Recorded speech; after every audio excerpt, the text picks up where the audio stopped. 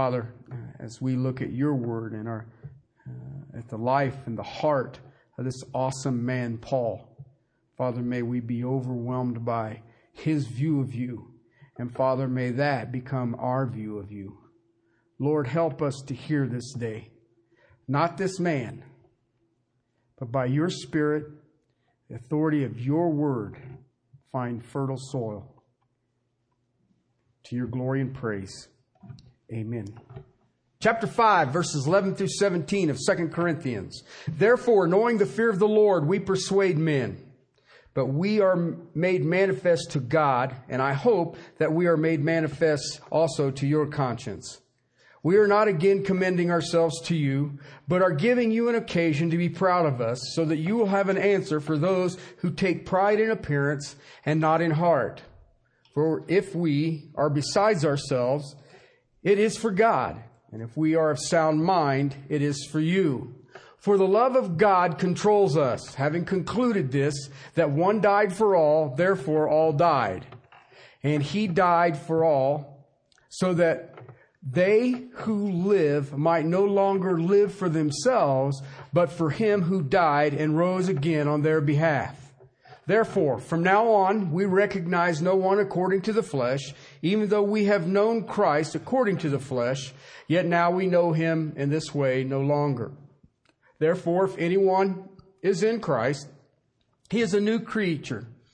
Old things passed away, and behold, new things have come. We are looking at the Apostle Paul, and just in this segment is dealing with his integrity. One of the things that I have watched diminish in the body of Christ over the years is the integrity of the ministers. Okay, when I speak of ministers, we all have seen the scandals, and that's not what I'm talking about. Okay, what I'm talking about is that if you're saved, you're in ministry. Okay? And because you're in ministry, the thing that you have to be very aware of is your integrity. One of the things that you will witness, that you have seen in the Apostle Paul's life, those of you who have been through this text, and the things that you will see once you step into the ministry, is that if they cannot find sin in your life, if they cannot find false doctrine in your life, then they're going to attack your integrity. And you have all bore witness that it doesn't matter whether there's any proof or not. All I have to do is make an allegation.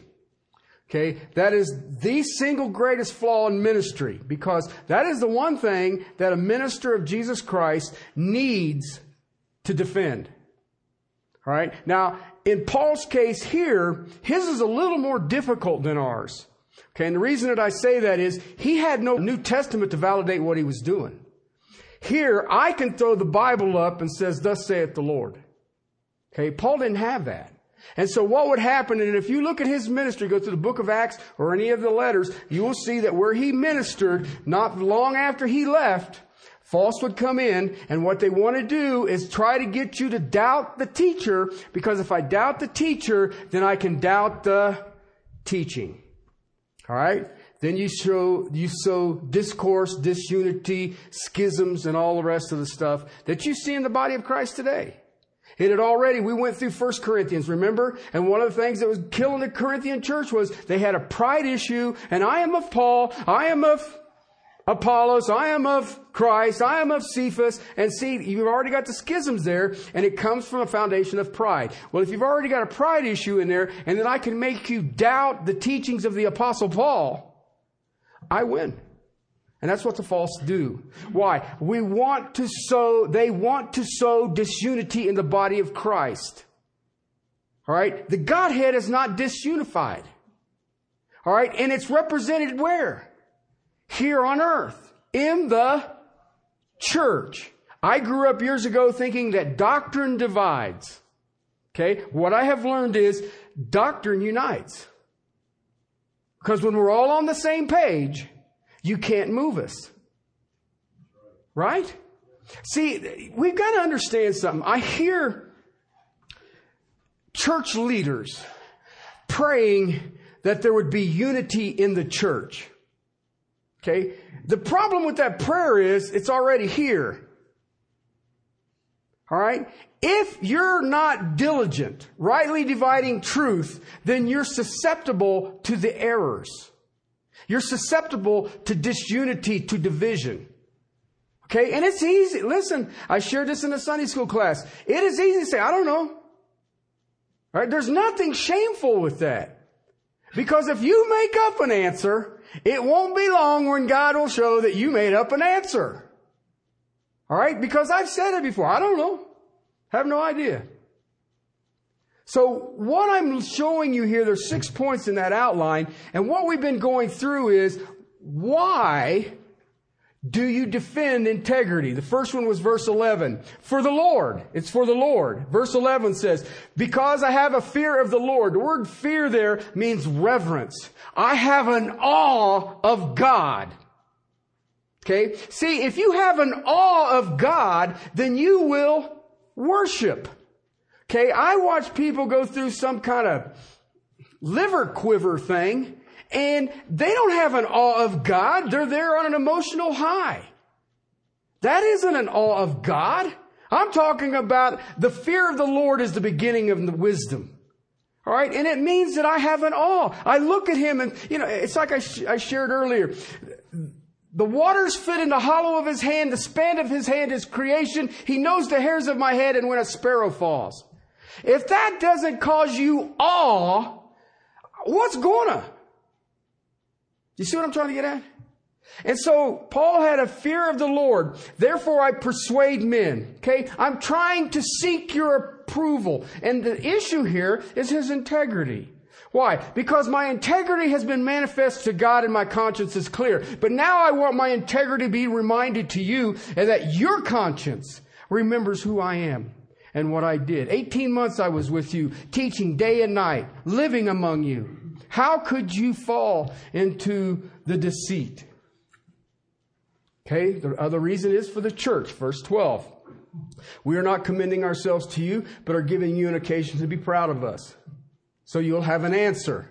Okay, now he's talking to the church. All right, an answer for what? An answer to those people who take pride in appearance and not in heart. All right, that's what the false do. All right, the false came in and they are worried about appearance. If you go to seminary, they used to teach classes on church architecture. And I kept thinking, well, that's kind of cool. How does the body look? What is an apostle? What is a prophet? What is an evangelist? No, man, it's how does a building look?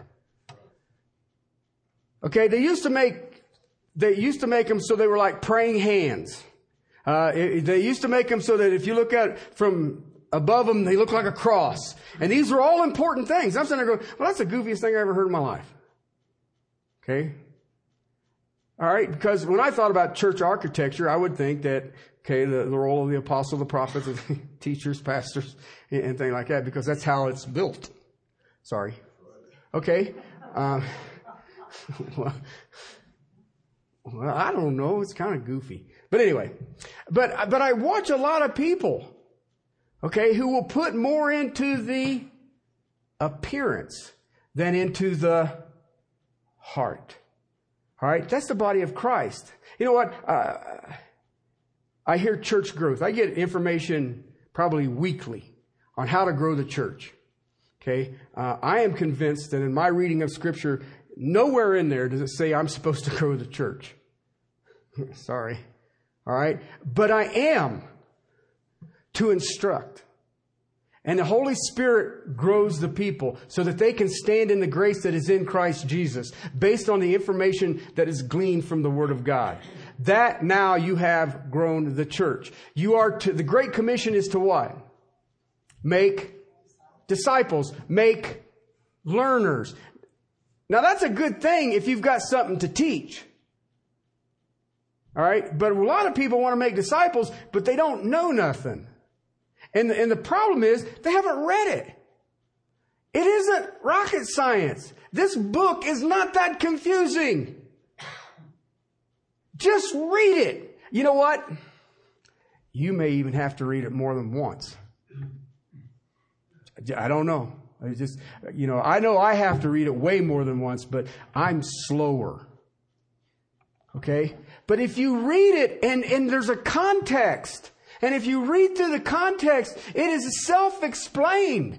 You do not have to be a theologian. Well, have you studied Greek? Yes. Really? Yeah, I know why it's a dead language. Okay? It's stuff like that. Read the book. Why? Because it is our responsibility, each one of us, to strengthen someone else. There's always going to be someone who's a little farther ahead of you. There's always going to be someone who's a little bit farther behind you. Okay? When you stay in the book, you keep a teachable spirit. If you've got a teachable spirit, then God will teach you. And if God can teach you, then you will be a teacher. Okay? No, and I'm not saying that everybody line up for Sunday school teachers. No! You will teach everybody. You will teach everybody. All right? So it's for the church. It's for truth, verse 13. For we are besides ourselves. I already showed you what that word does in the original language. It means I'm insane. That's what it means. I'm insane. I'm insane about God. Okay, why? Go back to the fear of the Lord. Okay? I am in such awe of who is God. Whoa. Hey, did you guys see they got some new video out of a tornado on the sun? Huh? If you can get it, check it out. It'll freak you out, because then the one that I've seen, it has a map here on the side, shows you the height of it and then the width of it. It was wider than the planet Earth. Okay? And its sustained winds were 183,000 miles an hour. And all I kept thinking was, God went, what's this? Let's stir up some stuff. But that's just amazing to me. When I look at space, I start realizing how big God is. And I just love that stuff. But if you can get online and find it, it shows it's called a tornado on the sun. And then they start giving you some numbers on it, and you start realizing, well, that's like a seriously big tornado. Yes, it's wider than the planet Earth.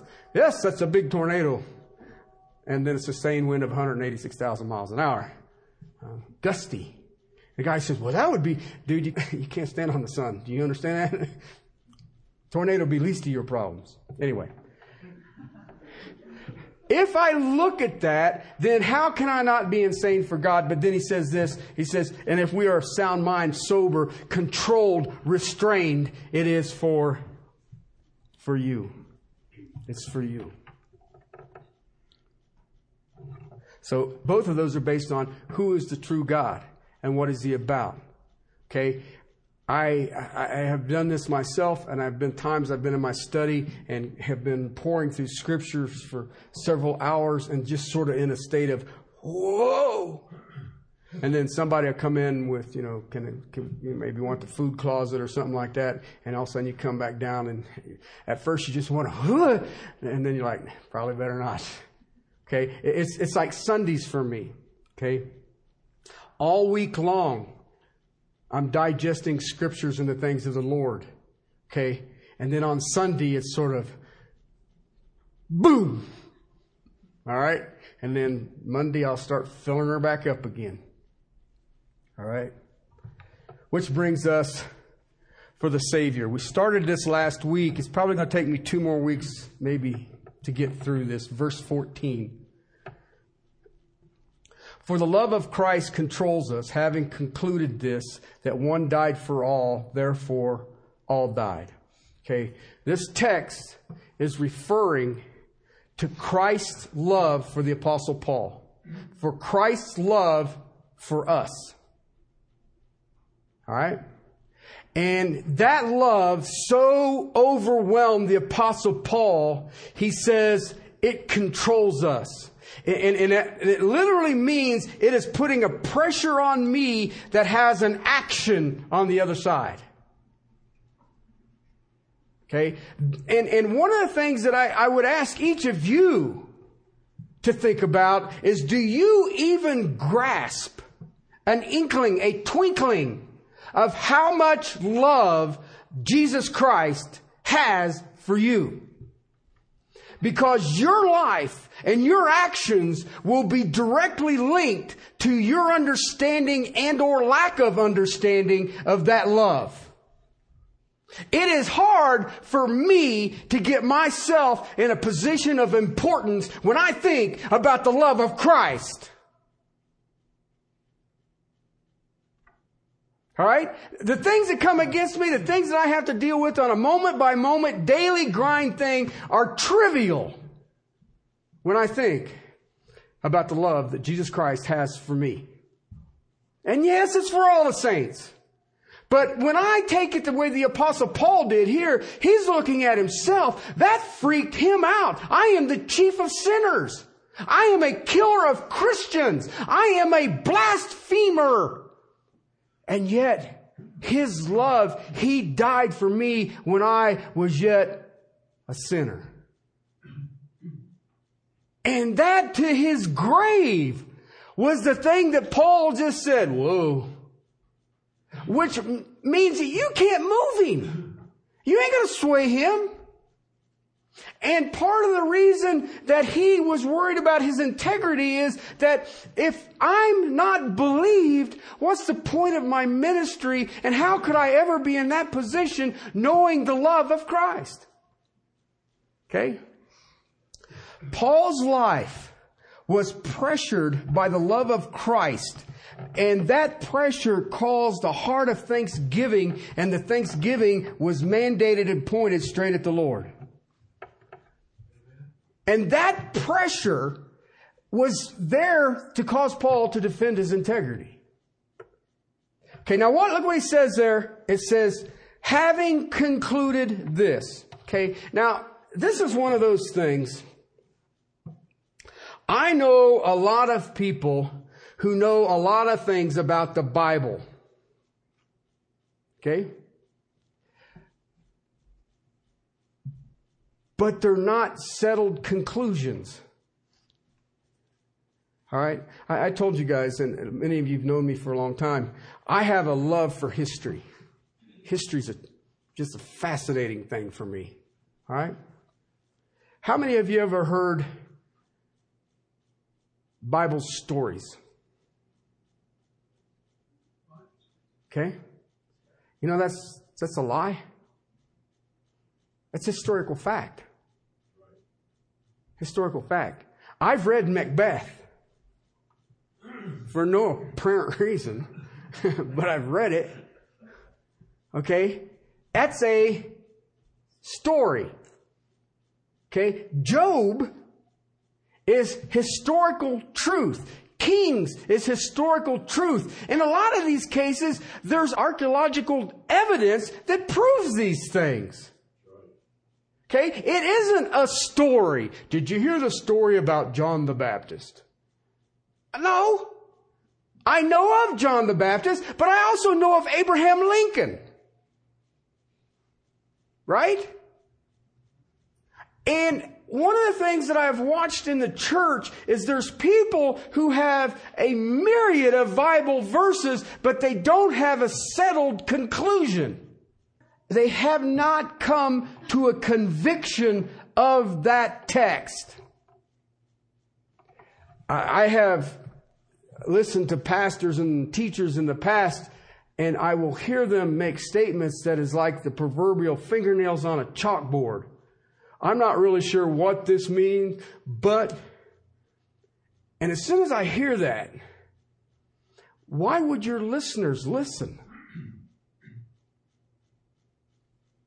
I don't understand it. If you don't know what it says and you're not convicted of it, sit down.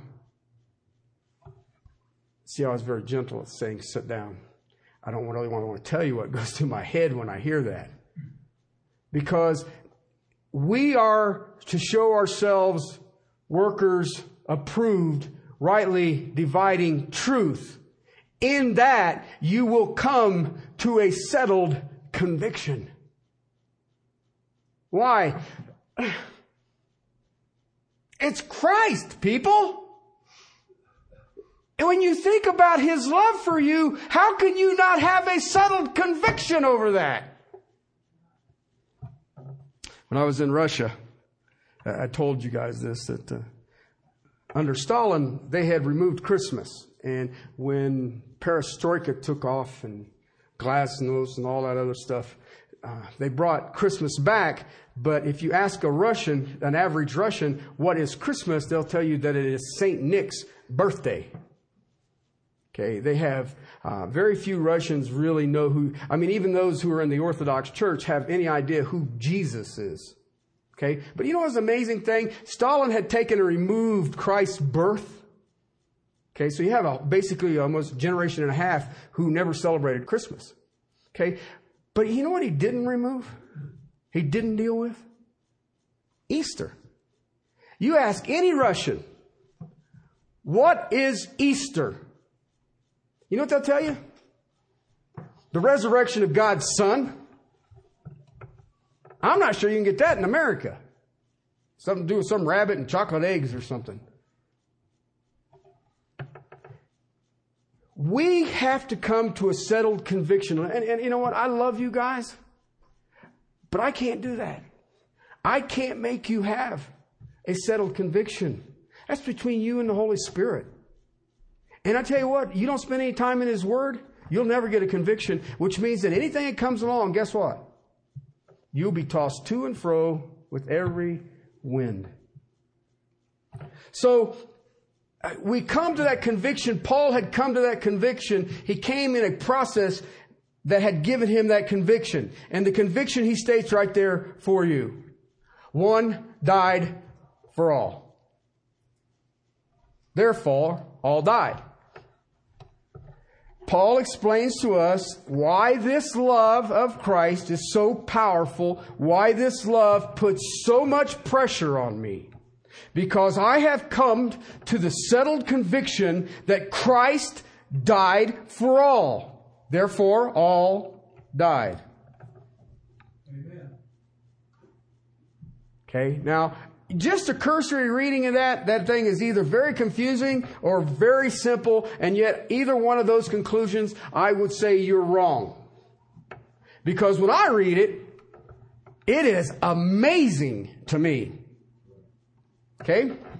Many think they understand this verse. Trust me, I've read commentaries and I watch about a half a verb on this thing and they get a little half a paragraph that says, there you go. And I'm sitting there going, really? Really? One died for all. All right.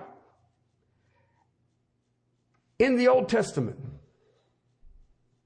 Okay? The Old Covenant. Many died for an individual. Do you ever think about that? The offerings of animals. History says that on the Passover of Jesus' crucifixion, conservative number, 1.1 million sheep were slaughtered for the Passover. That's a lot of animals.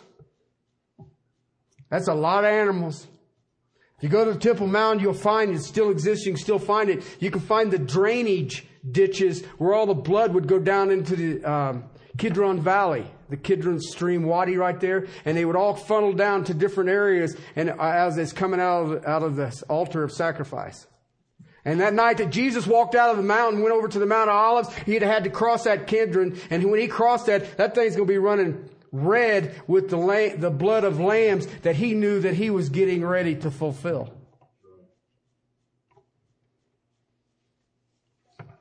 Many dying for one is the Old Covenant.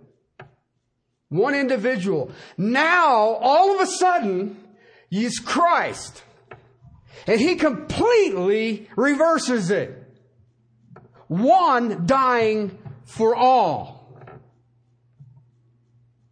It's a mind-boggling concept. Think about it. Mind-boggling concept. The writer of Hebrews says the bloods of bulls and goats could not take away sin. But the death of one did. Christ, by one offering, perfected those who are sanctified, the writer of Hebrews tells us. A single sacrifice of Jesus Christ. Okay, do you see there's some importance to this? That single sacrifice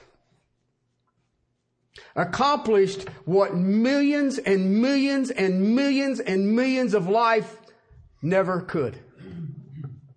Never could. There's no need for the daily sacrifices.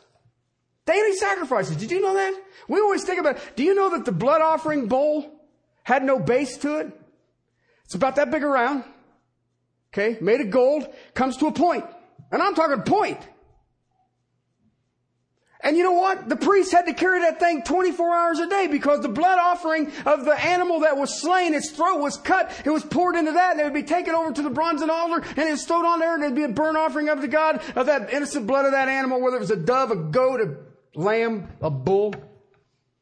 And you never stopped. That's why you had the priesthood. It was a guaranteed job. Dude, I am so glad that I didn't live under that economy. I'd never leave the temple area. I'd always be paying a sin offering consistently. Why? As soon as you did a sin offering, you'd walk out, somebody step on your bare foot in a sandal. What are you going to do? Get another dove. All right? But that's what they're doing. And it had to go on. The daily offerings over and over, millions and millions of animals. And there's no need for that anymore. I do not need a sacrifice for the family. I do not need a sacrifice for the nation. I do not need a sacrifice for me. It is done. It is finished. In a place of benefit is what it means. And that benefit is on behalf of all. Okay, I'm going to spend a little time with this because I want you to see that there's an emphasis on this. Chapter 3, verse 13 of the letter to the Galatians says, Christ redeemed us from the curse of the law, having become a curse for us. It is written, cursed is everyone who hangs on the tree. Now, this is what's on Paul's mind. Okay, and now I want you to think about this because it's got to go beyond, okay, one died for all. Okay, a very dear friend of our family's was in Vietnam. Somebody had rolled a grenade into the middle of his company. He jumped on top of it and was killed, and nobody else was hurt in the company. Okay, one died for all. Not quite the same, is it? Let us hope not. Okay, I remember reading in the Civil War that the Union Army was trying to get troops together, and they were trying to get a draft together. But if you were of an affluent family, you could hire someone to go in your place. Okay? But you had to give a sum of money. You would negotiate it with your replacement, and that person would go off to war in your place, and you could give the money to his family. All right? That's substitution, but it's not the same. If you think about athletics, there's times that you will have someone come in and take the place of a starter, and he will be a substitute. It's not the same thing. The one here is Christ. Christ showed His love while we were yet sinners. Okay? Christ died in our place. Okay, that is the substitution that Paul is thinking about here. Jesus, now listen, I want you to get a handle on this. Jesus did not die as a martyr. Please understand that. Jesus did not die for a cause. All right? He didn't even do it to show a high level of ethics. You know, He was so devoted to God, His Father, that He gave His life. No, He didn't. No, He didn't. He died as a substitute. He died in our place. He took the punishment that should have been for you and I. Listen, that's the basis of Christian theology of salvation. And you know what? Christians don't know that. How can you not know that? Amen. God died as our substitute. How can you not be overwhelmed by that? How can I allow anything in this world to get in the way of, what? God died for me? Every other religion, you die for your God. Except Christianity. All right, this goes back a little ways. You can go through the whole Old Testament and see it. But the one that I want to share with you is Isaiah 53, beginning in just verses 3 and 4, and then a couple other places. This is the messianic prophecy of Isaiah. He was despised and forsaken of men, a man of sorrows, acquainted with grief. And like one from whom men hide their face, he was despised, and we did not esteem him. Verse 4. Surely our griefs he himself bore. Our sorrows he carried. Yet we ourselves esteemed him stricken, smitten of God, afflicted. Look at the end of verse 6. But the Lord has caused the iniquity of us all to what? Fall on him. Look at the end of verse 11. And he will bear their iniquities. Look at verse 12. Yet he himself bore the sin of many and interceded for the transgressions. All right. Isaiah's seen it coming. He says Messiah is coming and he's going to die for us. He's going to take our iniquities. He's going to take our grief. He's going to take our sorrows. All that was due us. See the difference? God's wrath required death. I shared with you I saw death quite a bit this week. I don't like death. I do understand it as a Christian. There's times that, you know what? I think it'd be a lot easier if it was my death than have to stay here. But anyway, it is very, I don't have the words to describe it. Death hurts me. Okay? And when I look at death, and it can be the death of a goldfish, it can be the death of a dog, a horse, an aunt, an uncle, a grandparent, a loved one, a son, a daughter, a spouse. I always see that and say, that is the imposition of God's wrath, and all of that anguish that is joined with that is fulfillment of God's wrath. Jesus took that wrath and died in our place. Why Paul can write to Thessalonians and says, we do not grieve as those who have no hope. And I tell you that the dead in Christ will rise first and meet him in the cloud, and we who are still here will join them in the twinkling of an eye. Okay? What Jesus did satisfied the justice of God. If you've ever been in court, I don't recommend it either. But if you ever go to court, you will usually meet with the district attorney, and they will immediately come up with a plea bargain. Okay? God has no plea bargains. God's wrath is just. It is right. He does not grade on a curve.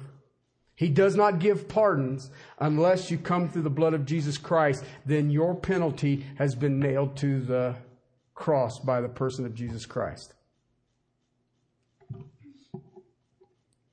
Brothers and sisters, I want you to know how crucial this is. Go to John's Gospel. You have the perfect sacrifice in our place. John's Gospel, chapter 6, verse 51. 6:51. Jesus speaking here. 6:51. I am the living bread that came down out of heaven. If anyone eats of this bread, he will live forever. And the bread also which I will give for the life of the world is my flesh. I will bring life to the world by my death. Kind of amazing. Even an unbeliever understood this, an enemy of Jesus Christ, a hater of Jesus Christ. The high priest Caiaphas, John's Gospel, chapter 11, verse 50. Flow of the text is verse 49. But one of them, Caiaphas, the high priest that year, said to them, "You know nothing at all, nor do you take into account that it is expedient for you that one man die for the people, and that the whole nation not perish." John tells us, now he did not say this on his own initiative, but being the high priest that year, he prophesied that Jesus was going to die for the nation. That's amazing. It is expedient that you die for the nation. Caiaphas didn't even know what he was saying. Had no idea what he was saying. Christ died as a benefit in the place of the people of the world. You see it in the Old Testament, you see it in the Gospel, and it's also in the epistles. Basically, how I look at it, it is proclaimed in the Old Testament, it is explained in the Gospel, and it is clear in the epistles. Let me show you another one. Romans chapter 5. Romans 5.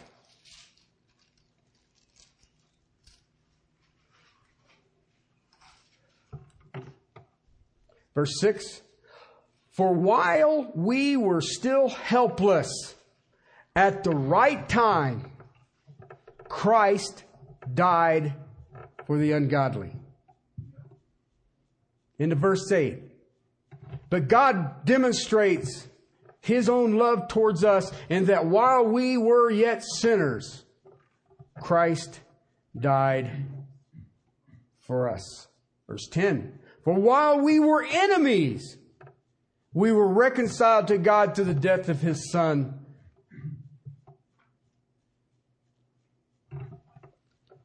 I mean, you can even take it over chapter 14 of Romans, where Paul's telling us, even though we are free in Christ, don't use our freedom to cause a younger or weaker brother or sister to stumble. Chapter 14, verse 15. For if because of food your brother is hurt, you are no longer walking according to love. Do not destroy with your food him for whom Christ died.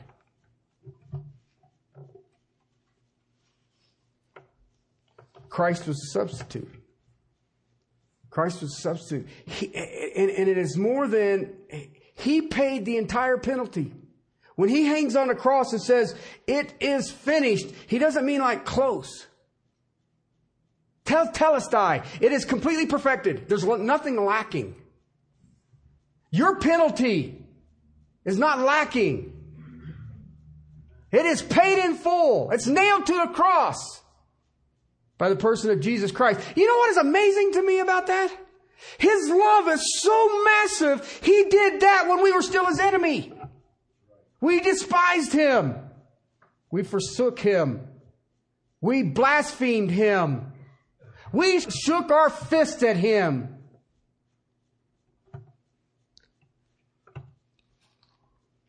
First Thessalonians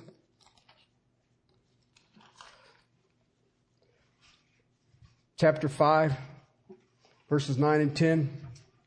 For God has not destined us for wrath, but for obtaining salvation through the Lord Jesus Christ, who died for us, so that whether we are awake or asleep, we will live together with Him.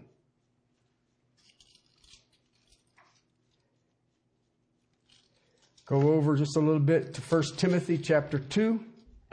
1 Timothy chapter 2, verses 5 and 6. For there is one God and one mediator also between God and men, that man Christ Jesus, who gave himself as a ransom for all, the testimony given at the proper time. Go over just a little farther to another church leader, Titus. Titus chapter 2, verse 14. Paul telling Titus, looking for the blessed hope, the appearing unto glory of the great God and Savior Christ Jesus, who gave himself for us to redeem us from every lawless deed.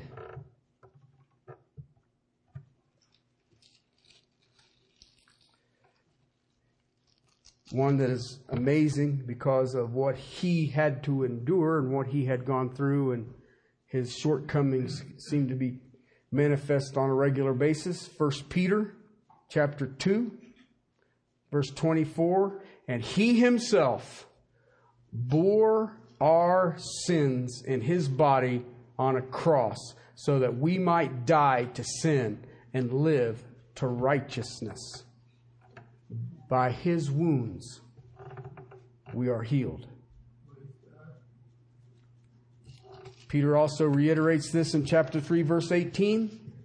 For Christ also died for sins once for all, the just for the unjust, so that he might bring us to God, having been put to death in the flesh, but made alive in the Spirit. You can see it in Ephesians chapter 5, verse 2. What I'm trying for you to see is, you don't have to be a theologian to see this everywhere.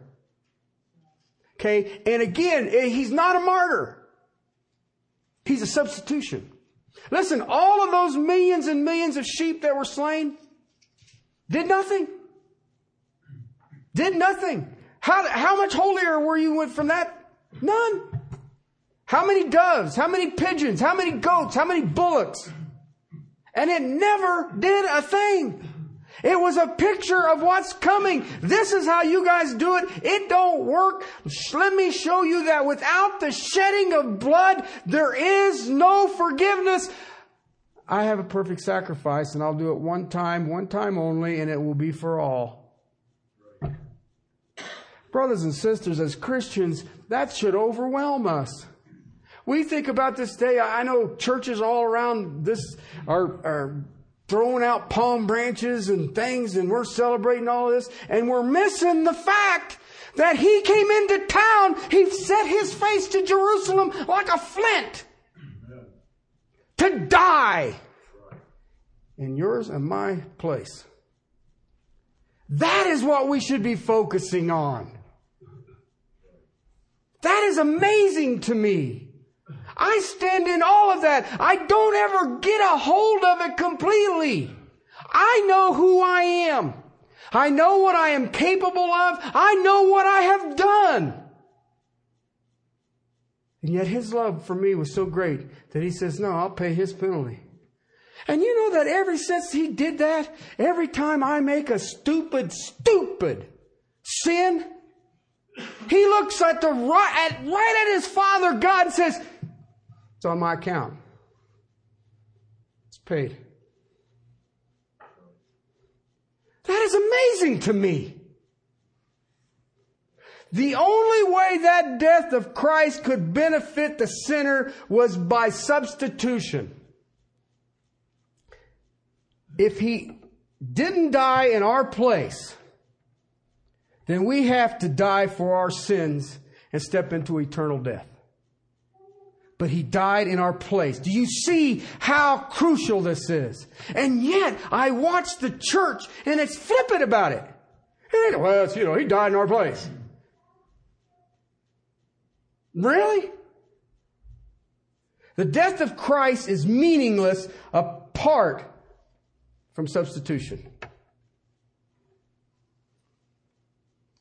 That's why Paul, That's why I believe, I have concluded, and I am convinced in this conviction. I have been swayed there. I am steadfast there. Therefore I preach it and I teach it, and I will never, ever waver. Ever.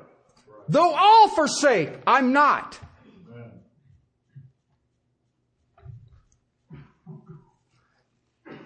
See why that's important? Okay. Now then, every one of you have heard this are now accountable to that truth. My prayer is that every one of you will come to a conclusion, to a steadfast, settled conviction.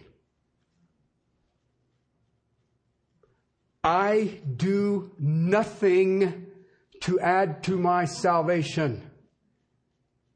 And yet the love of Christ shown that He was my substitute, I now persuade men. See how that works? Because there is a growing awe of who is God.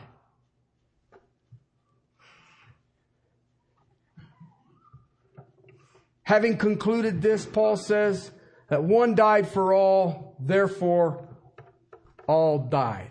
Paul was pressured. Paul was compelled. He was controlled. This love of Christ had for him, I have a settled conviction that one died for all. Died for me, the chief of sinners.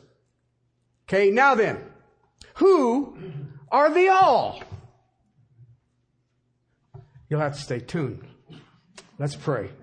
Father, I thank you for your word, and I thank you that on this glorious day of Palm Sunday, we look at the substitutionary death of Jesus Christ.